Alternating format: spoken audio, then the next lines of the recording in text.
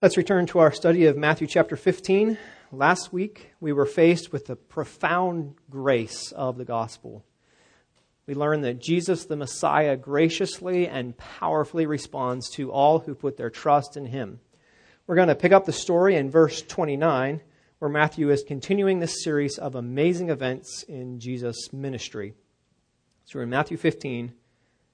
We're going to pick up, rather, in verse number 32, not in verse 29. Verse number 32. Let's read these accounts together. Matthew 15, beginning verse 32, we're going to read all the way down into chapter 16. Then Jesus called his disciples to him and said, I have compassion on the crowd because they have been with me now 3 days and have nothing to eat. And I am unwilling to send them away hungry, lest they faint on the way. And the disciples said to him, Where are we to get enough bread in such a desolate place to feed so great a crowd? And Jesus said to them, How many loaves do you have? They said, 7 and a few small fish. And directing the crowd to sit down on the ground, he took the 7 loaves and the fish, and having given thanks, he broke them and gave them to the disciples, and the disciples gave them to the crowds. And they all ate and were satisfied. And they took up 7 baskets full of the broken pieces left over. Those who ate were 4,000 men, besides women and children. And after sending away the crowds, he got into the boat and went to the region of Magadan. And the Pharisees and Sadducees came to test him. They asked him to show them a sign from heaven. He answered them, When it is evening, you say, It will be fair weather, for the sky is red. And in the morning it will be stormy today, for the sky is red and threatening. You know how to interpret the appearance of the sky, but you cannot interpret the signs of the times. An evil and adulterous generation seeks for a sign, but no sign will be given to it except the sign of Jonah. So he left them and departed. Verse number 5. When the disciples reached the other side, they had forgotten to bring any bread. Jesus said to them, Watch and beware of the leaven of the Pharisees and Sadducees. And they began discussing among themselves, saying, We brought no bread. But Jesus, aware of this, said, O you of little faith, why are you discussing among yourselves the fact that you have no bread? Do you not perceive? Do you not remember the 5 loaves for the 5,000 and how many baskets you gathered? Or the 7 loaves for the 4,000 and how many baskets you gathered? How is it that you fail to understand that I do not speak about bread? Beware of the leaven of the Pharisees and Sadducees. Then they understood that he did not tell them to beware of the leaven of bread, but of the teaching of the Pharisees and Sadducees. Matthew is simply continuing a theme that he hasn't left since he began this book. Jesus is the true Messiah, the King who you should believingly submit to. In our passage today, we're going to see this big idea. Believe that Jesus is the Messiah and beware any teaching that says otherwise. Believe that Jesus is the Messiah and beware any teaching that says otherwise. Now, perhaps at this point you've noticed that a lot of our big ideas have begun to sound a whole lot the same. Some of them get a lot longer than others, and some of them are shorter, but they have all had this theme of Jesus the Messiah. I mean, haven't we already said this before, that the big idea was that Jesus is the Messiah? Only in about 4 or 15 other sermons that we've heard from Matthew. Yeah, absolutely. We've said this again and again, but this is clearly still Matthew's point.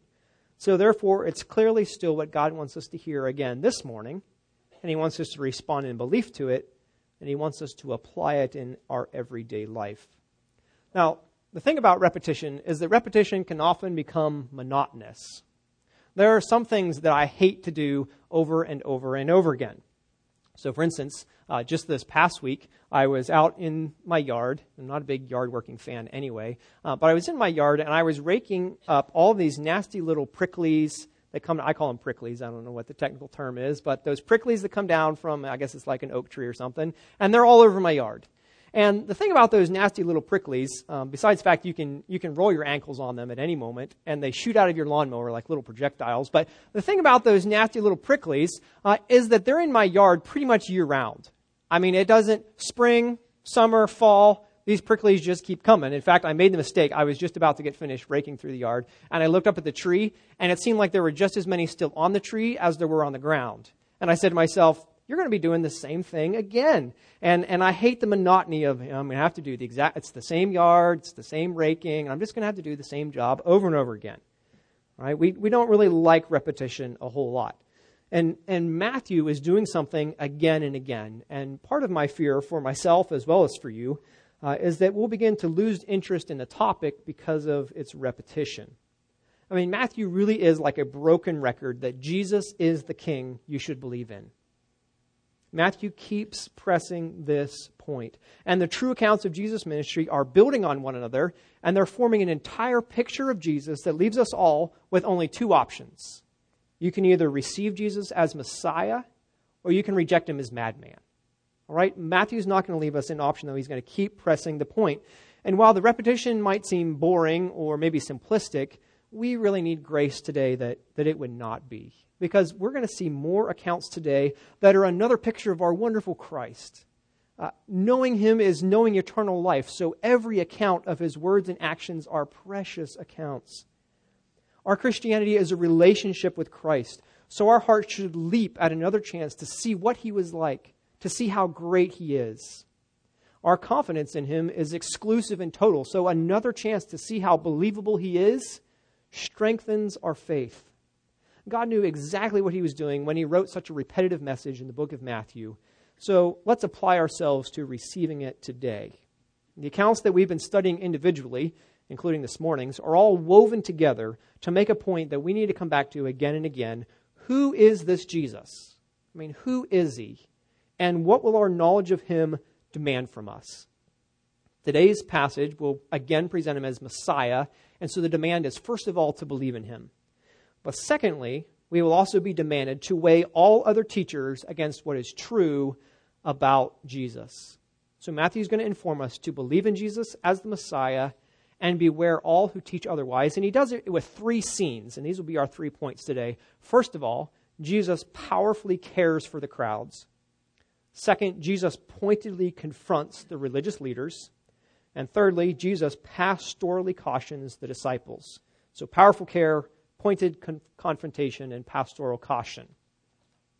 So let's consider first Jesus powerfully caring for the crowds.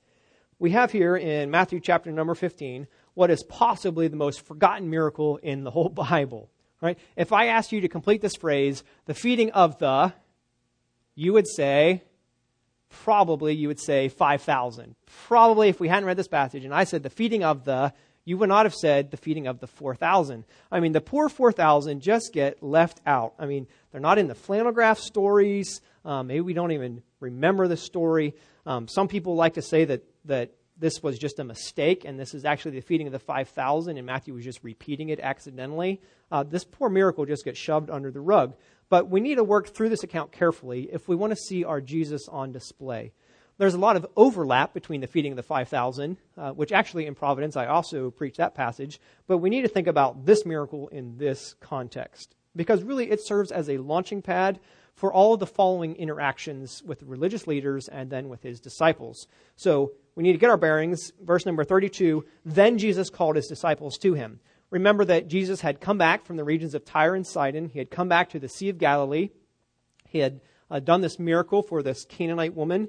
And then he proceeded to do miracles for a bunch of other people. No doubt a mixed crowd of Gentile people who followed him down from Tyre and Sidon. I mean, they saw his miraculous power, and no doubt they were attracted to him. And so you have this huge crowd, and most likely it's a Gentile crowd, which we saw from the end of verse 31, because they glorified the God of Israel. All right, that's not typically something an Israelite would say. So we probably have Gentile people glorifying the God of Israel. And so in this context, as all these people are getting their miracles, Jesus calls his disciples to him. And this is what he says. I have compassion on the crowd because they have been with me now 3 days and have nothing to eat. It's remarkable in this account that we see Jesus' compassion on display again. And what's unique in this account is this is the only time that we hear Jesus saying, I have compassion. All right, all the rest of the times we have other people saying Jesus was compassionate, he is compassionate. Here we have Jesus specifically saying, I have compassion on the crowd. Remember that we studied in the previous account of the feeding of the 5,000 that word compassion is an emotional feeling that leads to action, and it's used uniquely in the Gospels for the character of Christ. All right, this compassion is a word that's only used for Christ in the Gospels outside of one parable. So because Christ is compassionate, he considers the situation of the crowd. Notice how thoughtful he is in these verses. This is amazing to see his compassion on display. He says these people have been with him now 3 days and have nothing to eat. Maybe that 3 days was travel time. Some of it was while he was doing miracles. But it says that they've been with me now for this length of time, 3 days, and they have nothing to eat. All right? That probably doesn't mean that they didn't have anything to eat to start with. It probably means they don't have anything left to eat. They've been with me over this length of time, 3 days, and now they're out of food. They've exhausted whatever food they brought with them.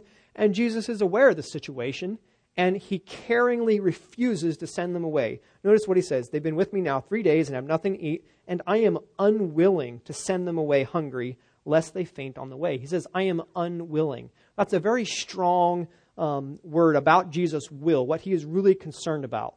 He is completely against sending this crowd away, and he refuses to do so, and it's because of his compassion. Why does Jesus not want to send this crowd away? Because they've been without food now, and he says, we're in this desolate place, and if I send them away, they might actually faint on the way. He is thinking about the needs of the crowds, and he's concerned for their welfare. And he refuses to do anything that would jeopardize their health. These people came to Jesus for help. And so he's not going to send them away into more misery and distress by sending them away without food. And so, enter the disciples in verse number 33. He says, I'm unwilling to send them away. And verse 33 we read, and the disciples said to him, where are we to get enough bread in such a desolate place to feed so great a crowd? Really? Like they are really asking this question? Does that strike any of the rest of you as a little bit odd? Do you hear the echo? This is the exact same thing they said before the feeding of the 5,000. You can't expect us to feed all these people. Where are we going to get enough bread? This is incredible. The disciples are going to ask this question. How in the world could they be asking this? Well, for starters, this was most likely a predominantly Gentile crowd, and the disciples may assume that Jesus is not going to do a miracle for them just like he had for the Jews. So they still could be holding on to their Gentile prejudice. But more likely, the disciples just really are this dense. All right? If that seems hard for you to believe, then wait until we get to the rest of our account in chapter 16, and you'll see that they miss the point over and over and over again. These disciples, they seem to have the biggest short-term memory loss of any disciples ever. All right? They just cannot get their minds around who it is that they're talking with. The miracles that he's doing haven't sunk in. They haven't seeped in. And so they ask this bizarre question that they've already had an answer to when he fed the 5,000. Where are we to get enough bread in such a desolate place to feed so great a crowd? So we can't do it. It's desolate, so there's no other place for us to make food. And it's so great a crowd. All right? There's just no way we can pull this off. So Jesus asked them how much bread they have. And they said, in verse number 34, 7 and a few small fish. So the fish get thrown back in there again. We got 7 loaves and a few small fish. And so just like in the feeding of the 5,000, Jesus takes charge. Look in verse 35, it says, and directing the crowd to sit down on the ground, he took the 7 loaves and the fish. That word directing is a word that's used for military commanders giving commands to their troops. And so Jesus tells everyone, this is what I want you to do. I want you to sit down. And he takes those 7 loaves and he takes those little fish. And what happens? Well, he takes them, and having given thanks, he broke them and gave them to the disciples, and the disciples gave them to the crowds. Notice it says he took, he broke, and he gave. I didn't mention this when we talked about the feeding of the 5,000, but some people like to see both of these feedings as basically precursors to communion. They like to say that basically the language of taking and breaking and giving, it's exactly the same as what we're going to read when it comes to the Lord's Supper. So they would say the point is that Jesus invited Jews and Gentiles alike to partake in the new covenant meal. It's a foretaste of the communion that was to come. All right, we've got a couple problems with that perspective, however. Among the problems are that fish is never wine. All right, you got a major problem. If you're going to go, well, this is just like the Lord's Supper. Okay, bread, yes, you got bread and bread. That makes sense. But fish and wine, let me just tell you about how we interpret Scripture. If our interpretation of Scripture ever has to make something like fish and it has to change into something as different as wine, you probably have an interpretation problem, all right? Was this a precursor of the communion meal? No, this is just bread and fish that they had. Jesus is just taking them. He's breaking them. He's distributing them. We don't have to see any kind of special symbolism with him taking and breaking. He's grateful to God, And the amazing thing is not that he uses the language of the Lord's Supper. The amazing thing is that he gives them to the disciples, and the disciples turn around with these 7 loaves and these few fish, and what do? They give them to the crowd. They give them to the crowd. This is unfathomable. This is beyond any human ability to duplicate this kind of thing. Jesus feeds the 4,000 with just these few loaves and fish. And notice again, just like we did with the feeding of the 5,000, it says in verse 37, they all ate and were satisfied. So everybody got some, and they were all full. And on top of that, there were leftovers. They took up 7 baskets full of the broken pieces left over. This time there were 7 baskets. In the feeding of the 5,000, there were 12 left over. But the point is, everyone ate. There's even leftovers. And then he says, to make this miracle even more amazing, he tells us the number of people that were there. Just the number of men. Again, this isn't numbering women and children. Verse number 38, those who ate were 4,000 men besides women and children. So again, we could be talking about 10 to 12,000 people that get fed out of 7 loaves and a few dinky little fish. This is compassion mixed with incredible power.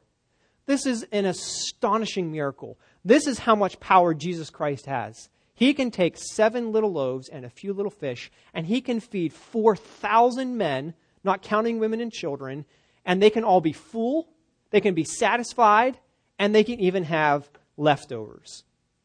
I mean, nobody could do this except the very Son of God. Now, before we continue to marvel at this amazing display of deity, I want to stop for another interpretive point. Remember how many baskets were left over from the feeding of 5,000? I said there were 12. All right, how many this time? There's 7.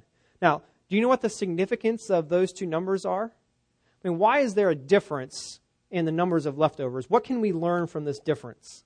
Well, having 12 baskets of leftover immediately make people think about the 12 tribes, which would basically mean symbolically that Jesus provided food for all of the Israelites. There were 12 baskets of leftover. Jesus has enough to provide for all of Israel.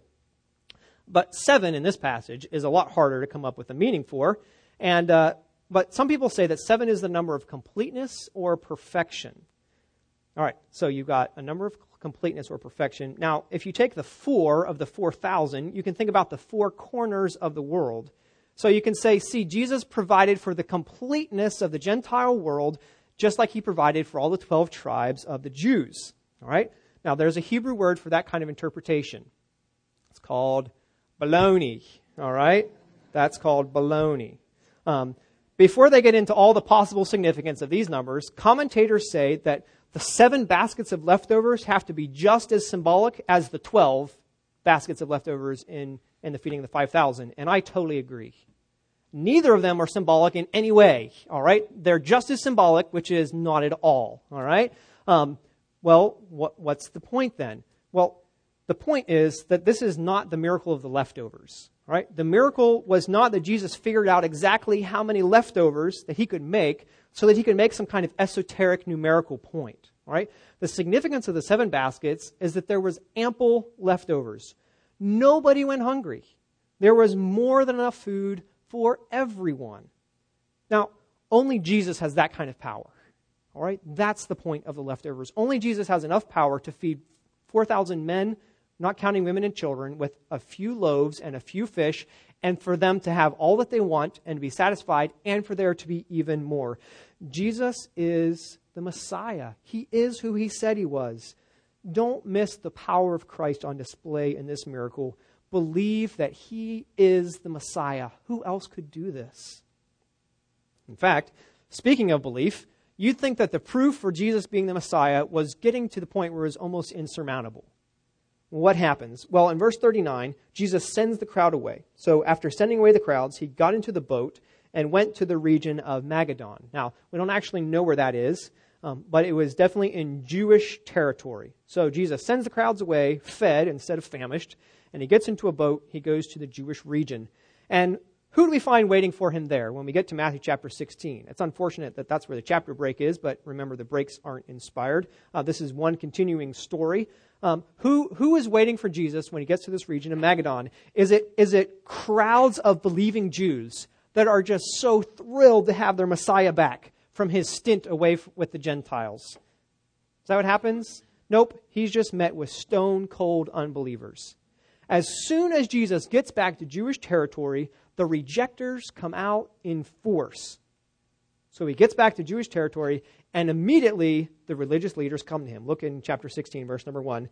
And the Pharisees and Sadducees came, and they didn't come saying, "You clearly are the Messiah." They came, and they came to test him. They asked him to show them a sign from heaven. Now, the Pharisees and Sadducees aren't coming to believe. They aren't coming to listen or learn. They're coming to trick, and they're coming to test. And Jesus will again pointedly confront the religious leaders. And this confrontation should again cause us to see that Jesus really is the kingly Messiah. So notice who comes. It's Pharisees and Sadducees. You're already well familiar with the Pharisees. They were the people that said they were experts in the law. They were proud of their religiosity. They were the self-appointed interpreters as well as enforcers of the law. But the Sadducees is a new group for us, and they're an entirely different bunch. The Sadducees were the elite high priestly party. All right, they were super committed to the temple. Their name most likely comes from a man named Zadok, who was the man David made high priest when his son Solomon took the throne. So Zadok, Sadducee, that's where it possibly came from. The Sadducees were aristocratic power people, and they cared much more for politics and not so much about the law. In fact, they outright rejected the oral tradition that the Pharisees valued so highly. They said, we only accept written tradition, so we don't accept what the Pharisees teach. Now, none of the actual writing of the Sadducees has survived to this day, so we're just getting this from what their opponents say about them. But the point is that if the Pharisees of Jesus' day could be described as legalist, then the Sadducees could be described as the liberals. Okay, so these are these two categories of people. And what's remarkable in verse 1 is that these two groups come together. Now, these two groups represent the entirety of official Jewish religion, and they are united, and they're united against Jesus. I mean, these were two groups of people that were anything but friendly. I mean, they were cats and dogs with one another. And so it's amazing that they chose to set aside their differences to fight what they said was a common enemy in Jesus. It really shows us how much they were opposed to Jesus. If these guys are willing to be friends, it shows you how much they stand against Jesus. They realized that Jesus was a threat to their way of life. And so in essence, they say, we're going to set aside our hostility for a moment. We'll pick it up again, but first let's deal with this Jesus character because we've got to get rid of him. He's a threat to all of us. And really what the Sadducees are doing in this verse are going through extraordinary efforts to deal with Jesus. Not only did they join up with their own arch enemies, but they're also well outside their preferred territory. This is the only place in the whole New Testament that they are mentioned outside of Judea. All right? So they've gone through a lot of effort to come and test Jesus. Well, what is that? Well, that word test clearly indicates that they had a bad motive. All right? That word test has the idea of, I want to give you a test that you're going to fail. All right?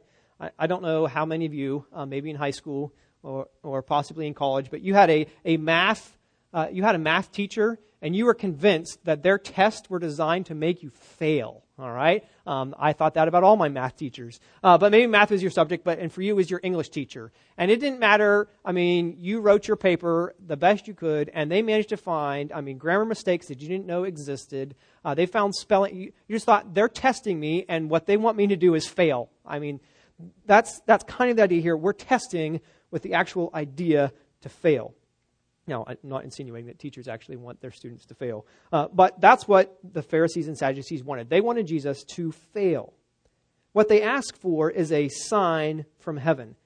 They wanted some kind of divine indication that Jesus was from God. They wanted it to be indisputable and beyond all doubt. In fact, they might have even been saying, do a sign up in the sky. Now, apparently, all the recent miracles of healing and of feeding didn't quite fit the bill. Jesus, enough of that whole 7 loaves and feeding 4,000 men with that. We want you to actually do something impressive, all right? So we want some wow factor in what you do. We want some kind of showmanship. We want you to prove beyond a doubt that God really is with you, all right? These are people that are blinded by unbelief. What has Jesus been doing? For 16 chapters, we've been reading about the amazing power of Jesus Christ. And these guys say, we want you to do something because we're not really sure you're the Messiah. Show us a sign. So notice how Jesus responds. I mean, this is pointed confrontation to them. Verse number 2. Jesus answers them. When it is evening, you say, it will be fair weather, for the sky is red. In the morning, it will be stormy today, for the sky is red and threatening. You know how to interpret the appearance of the sky, but you cannot interpret the signs of the times.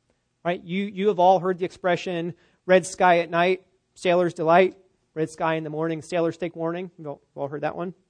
Well, apparently, this is one of the oldest known Near Eastern sayings, only what they said was, red sky at night, shepherds delight. All right, so we've taken it from them and we took sailors, but this was actually something that's been around for thousands of years. Red sky at night, sailors, shepherds, it's their delight. Sky in the morning, red sky in the morning, sailors take warning. Jesus' point is really easy to see. You can look at the same weather phenomena at different times of the day, and you can come to the right conclusion. All right? Remarkably, however, the religious leaders who were so good at weather forecasting were completely unable to interpret the spiritual signs that Jesus was leaving everywhere. Jesus says they cannot interpret the signs of the times. They are completely unable. They have no spiritual discernment to interpret the signs that said Jesus is the Messiah. And those signs that Jesus is talking about were the miracles and the teaching and the divine character that was on display constantly in Jesus' ministry.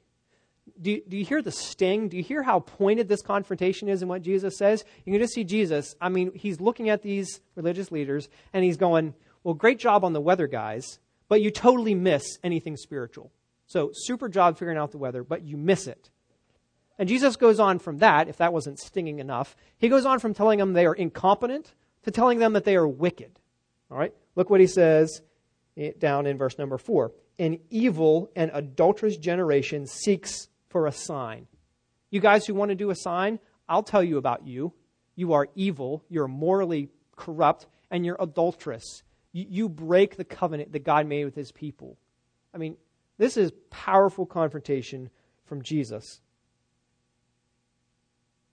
The Pharisees missed the Messiah. They failed to read the signs that were as plain as day. MacArthur says this, it was the beginning of the Messianic age that Jews had long hoped for, but those Jewish leaders did not recognize it. They were better weathermen than biblical scholars. Another commentator named Carson adds, the proof that they cannot discern the signs is that they ask for a sign. All right, do you get the point? Show us a sign. What do you think's been happening all this time? What do you think about this feeding the 4,000? And so Jesus says, I am not going to bow to this. I'm not going to do some dog and pony show and put on a miracle display for you. You're not getting any sign except the sign of Jonah. You see, unbelief refuses to see Jesus for who he really is, who he had clearly shown himself to be. Jesus had already said to these very Pharisees, you are blind guides. You are people that the Father is going to uproot. You go with superficial solutions. All you want to do is clean up the outside. And Jesus says, you miss it. You have failed to read the signs that were as plain as day. And so, something is going to happen. Jesus says, you're not going to get any sign except the sign of Jonah. That's in other places explained, like in chapter 12. That's the sign of the resurrection. Jesus says, there is going to be something powerful that's going to happen, and it's going to be visible for everybody. And that's going to be the resurrection.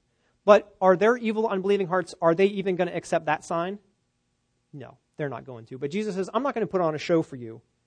I'm not going to do it. In fact, you get down to the end of verse number 4, and look what happens. He left them and departed. He left them and departed. The amazing, sad truth about this leaving is that this is really Jesus' last meeting in Galilee with these opponents.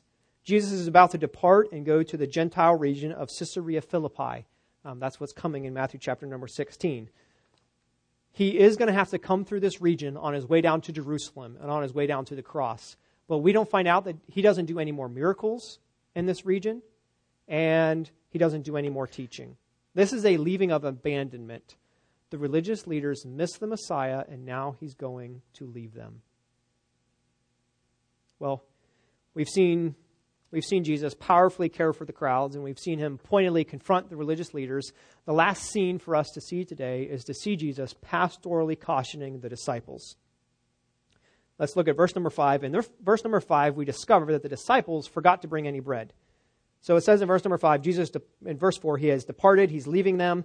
When the disciples reached the other side, they had forgotten to bring any bread. All right, so they've been on their sailing vessel, and they get to the other side, and they don't have any bread. And look what Jesus says to them in verse 6. Jesus said to them, "Watch and beware of the leaven of the Pharisees and Sadducees."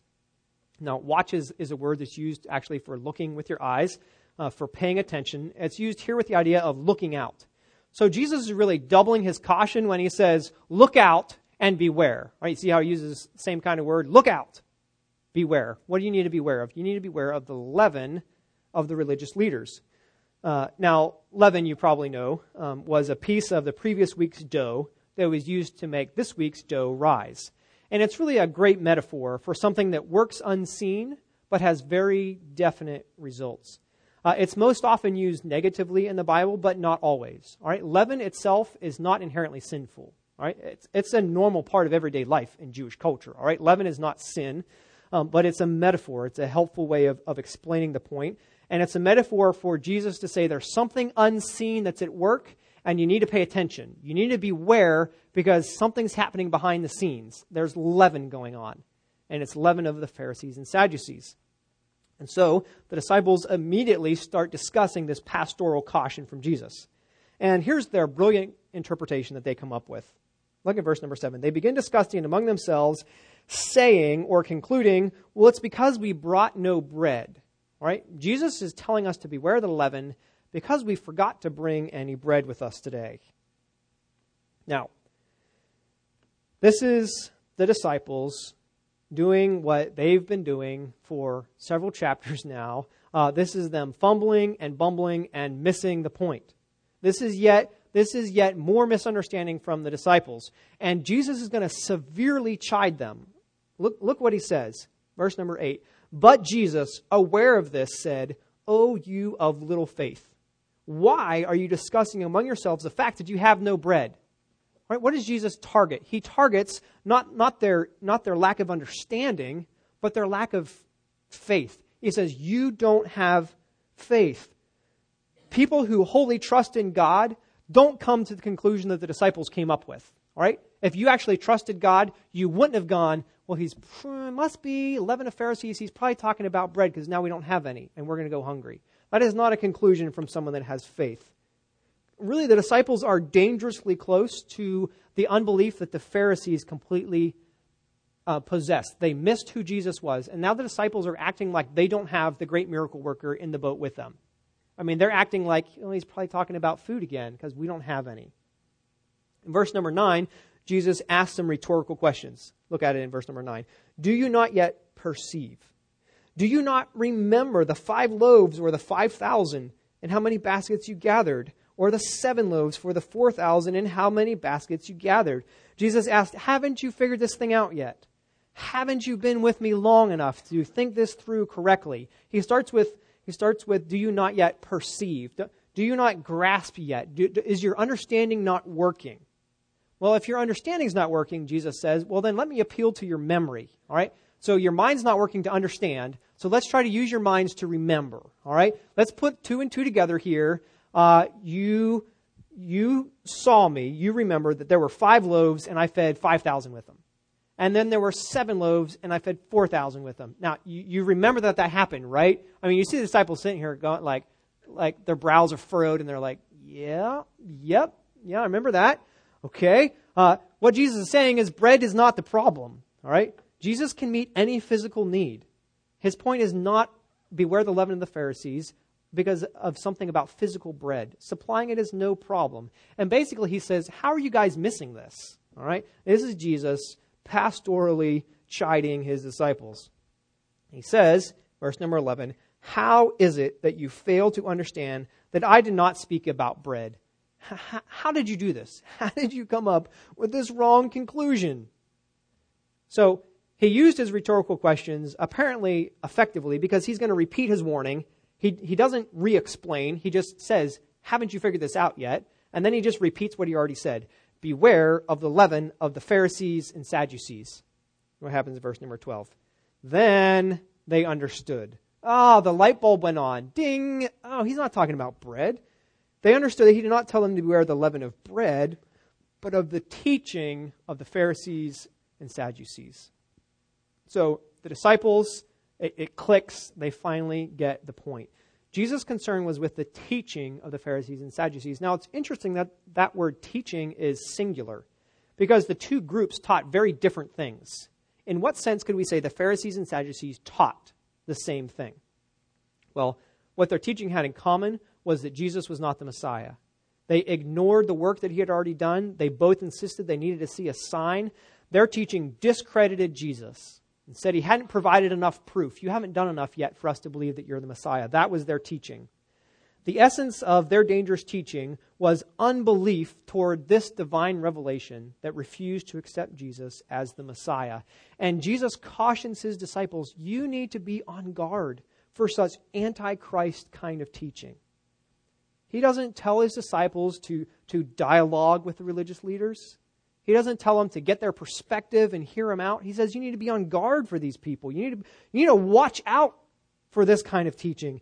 Teaching about Jesus is not all the same, nor is it innocuous.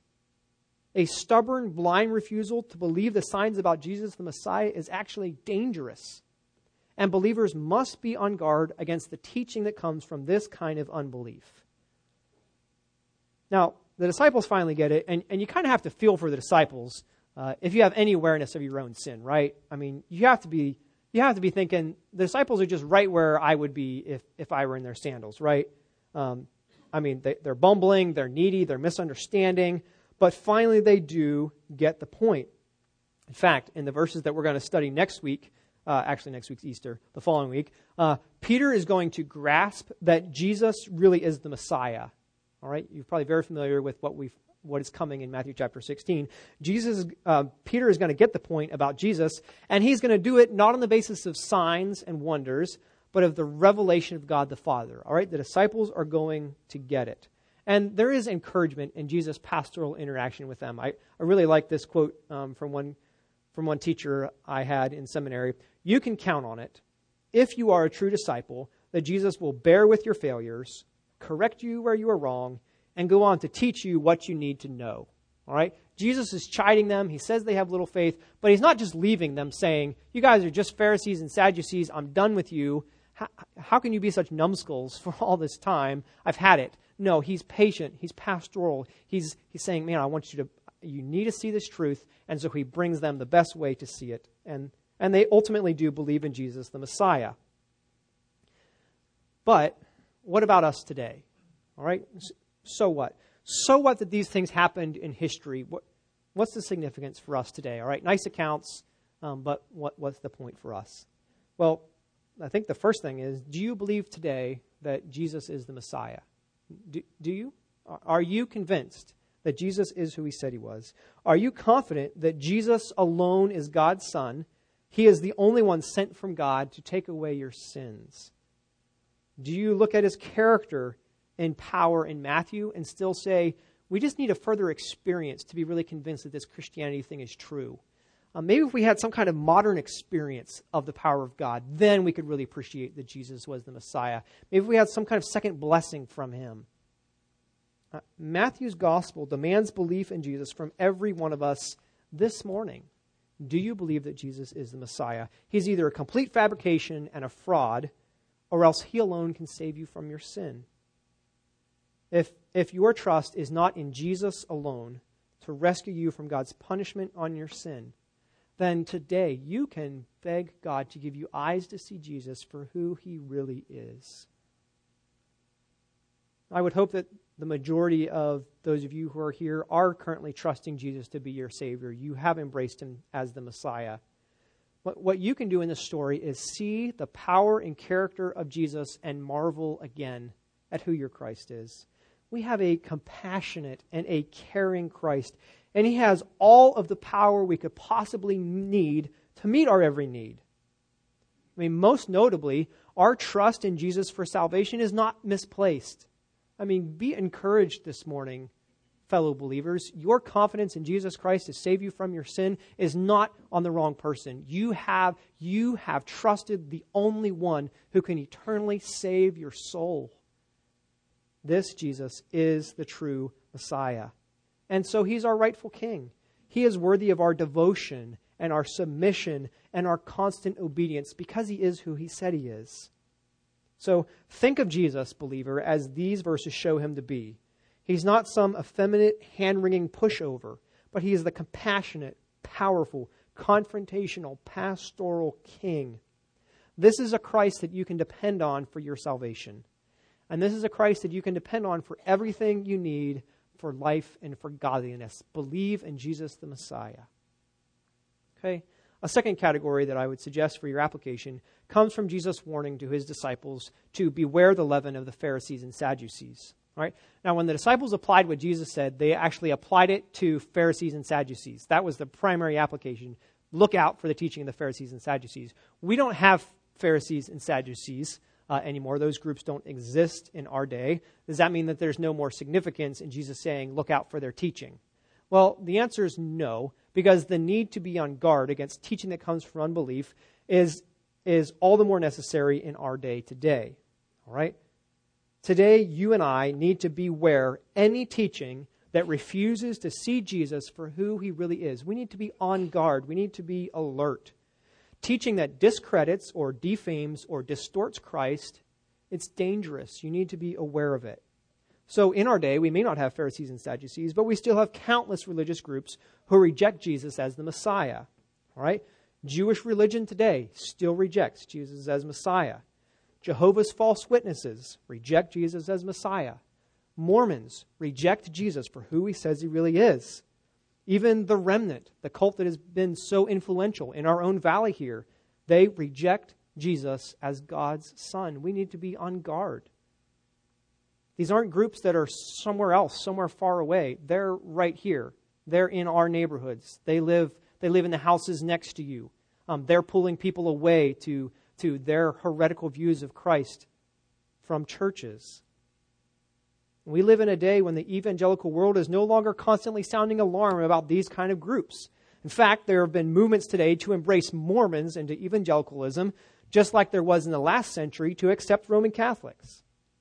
Now, you might think that we can use Mormons as an extreme example, right? I mean, you would say, yeah, okay, you're willing to call a lot of people brothers and put your arm around a lot of people, but surely you would never fellowship with a Mormon and call them a brother, right? I mean, that's like on the edge of extreme. If that's your thinking, unfortunately, that's not the thinking of the majority of evangelicalism today. I mean, that idea, accepting Mormons, that's like out there. That's crazy talk. That's the same perspective that an earlier generation had about Roman Catholics. And look where we are now with cooperation between Protestants and Catholics. Because the same refusal to call unbelieving teachers evil and to beware their dangerous teaching will continue to erode distinctions between true believers and false believers, including cult groups. You and I have to live in this messy ecumenical world. We have to talk to friends who aren't nearly so concerned about this kind of teaching. And so you and I desperately need to hear Jesus' pastoral caution. You need to be aware of this teaching. It's not just out there somewhere, it's right here. And this unbelieving teaching about Jesus is dangerous. But it's also very subtle. The false teaching about Jesus is not just in the form of Mormons and Jehovah's false witnesses. Because perhaps you're thinking this morning, I mean, I've never been influenced by any teaching like that. I would not be influenced by any teaching that makes less of Christ. So this caution isn't that really necessary. I mean, do we really need Jesus to caution us? Of course we would never listen to someone that taught less of Jesus. Well, first of all, that'd be a mistake because Jesus clearly thought his disciples needed to be warned. I mean, if you're sitting here thinking, I've been well taught about Jesus, why would I ever listen to false teaching about Jesus? Who do you think was better taught, the disciples as they sat underneath Christ or you? All right, the disciples needed this warning, and we need it too. And Jesus used the idea of leaven to describe this kind of teaching because it's so subtle. It changes things behind the scenes. Let me just give you one example to think through. There is a modern move towards something that's really a therapeutic gospel. And it's everywhere today, this idea of a therapeutic gospel, changing how we think about Jesus and how we think about the gospel. And this idea of the therapeutic gospel is that the gospel is all about solving our problems. And so what Jesus wants to do, this kind of teaching says, Jesus just wants to give you good health. And he just wants to give you good relationships. Jesus wants to counsel you out of your low self-esteem. And he wants to rescue you from being a victim. All right? That's paraphrased from a sermon that I listened to. Did you hear the therapy in that? Jesus wants to just get you out of your low self-esteem. The problem is, that's not the real Jesus. But pastors are being influenced by teaching like that, and so is everyone else. And pretty soon you get whole sermon series that say things like 10 steps to a better marriage. Right? Is there anything wrong with a topical series on a better marriage? Absolutely not. Well, then why you say that's a problem? Well, it can be the fruit of turning Jesus into a psychologist and the gospel into therapy. So what we really need from Jesus is just fix our marriage problems. 5 ways to better friendship. I mean, that's a great self-help seminar, but it doesn't belong beside authoritative teaching about Christ. Let the world have their self-help. We have Jesus. All right? The church does not exist to present a Jesus who is all about meeting whatever need you think you have. That's not the Jesus of the Bible. All right? And that's why it's so disturbing to see trends toward presenting a gospel that just fixes our problem, that fixes our low self-esteem. And that kind of thinking has swept through American Christianity. People haven't been paying attention to the point where every single one of us are touched this morning. I mean, how many of us haven't had a friend who thought that your best life now was life-changing? I mean, how many of us haven't heard someone say, I mean, your best life now, I mean, that's like life changer. That's like, you've got to read this. I mean, this is influencing people everywhere, and yet it's presenting a gospel devoid of really a Jesus who has to save you from something. Jesus now has to save you from your bad marriage, not from your sin. He has to save you from your bad habits. This is not the Jesus that we see in Scripture, and so there is a leaven that comes in to teaching about Jesus. More personally, how many of us squirm at a constant discussion about sin because we want to feel good about ourselves? All right? That's self-help kind of thinking that's eroded how we look at ourselves. I just want to feel nice about me. Why do we always have to be talking about sin? I get down when I hear about sin. All right? That's the therapeutic gospel influencing your thinking. Okay? The gospel needs to change us. We need to be confronted with the word. We need a Jesus who says, this is what is true. And so when you hear someone say, the gospel is, fill in the blank, you need to pay very close attention to what comes next. All right, if somebody says the gospel is love, you need to be ready to have some red flags. If you hear the gospel is victory over bad health, you need to go, that's just not right. The gospel is freedom from low self-esteem. That is leaven kind of teaching. All right, so when someone says, well, remember, Jesus just taught us, you need to check to see if he really did. When you say, well, Jesus is just this kind of person, go back to the Jesus of Matthew and say, is this who he really is? We need to beware. We need to pay attention. Because Jesus says teaching that comes from this kind of unbelief is dangerous and subtle. Okay? You can beware of teaching that speaks less of Christ by immersing yourself in what is true.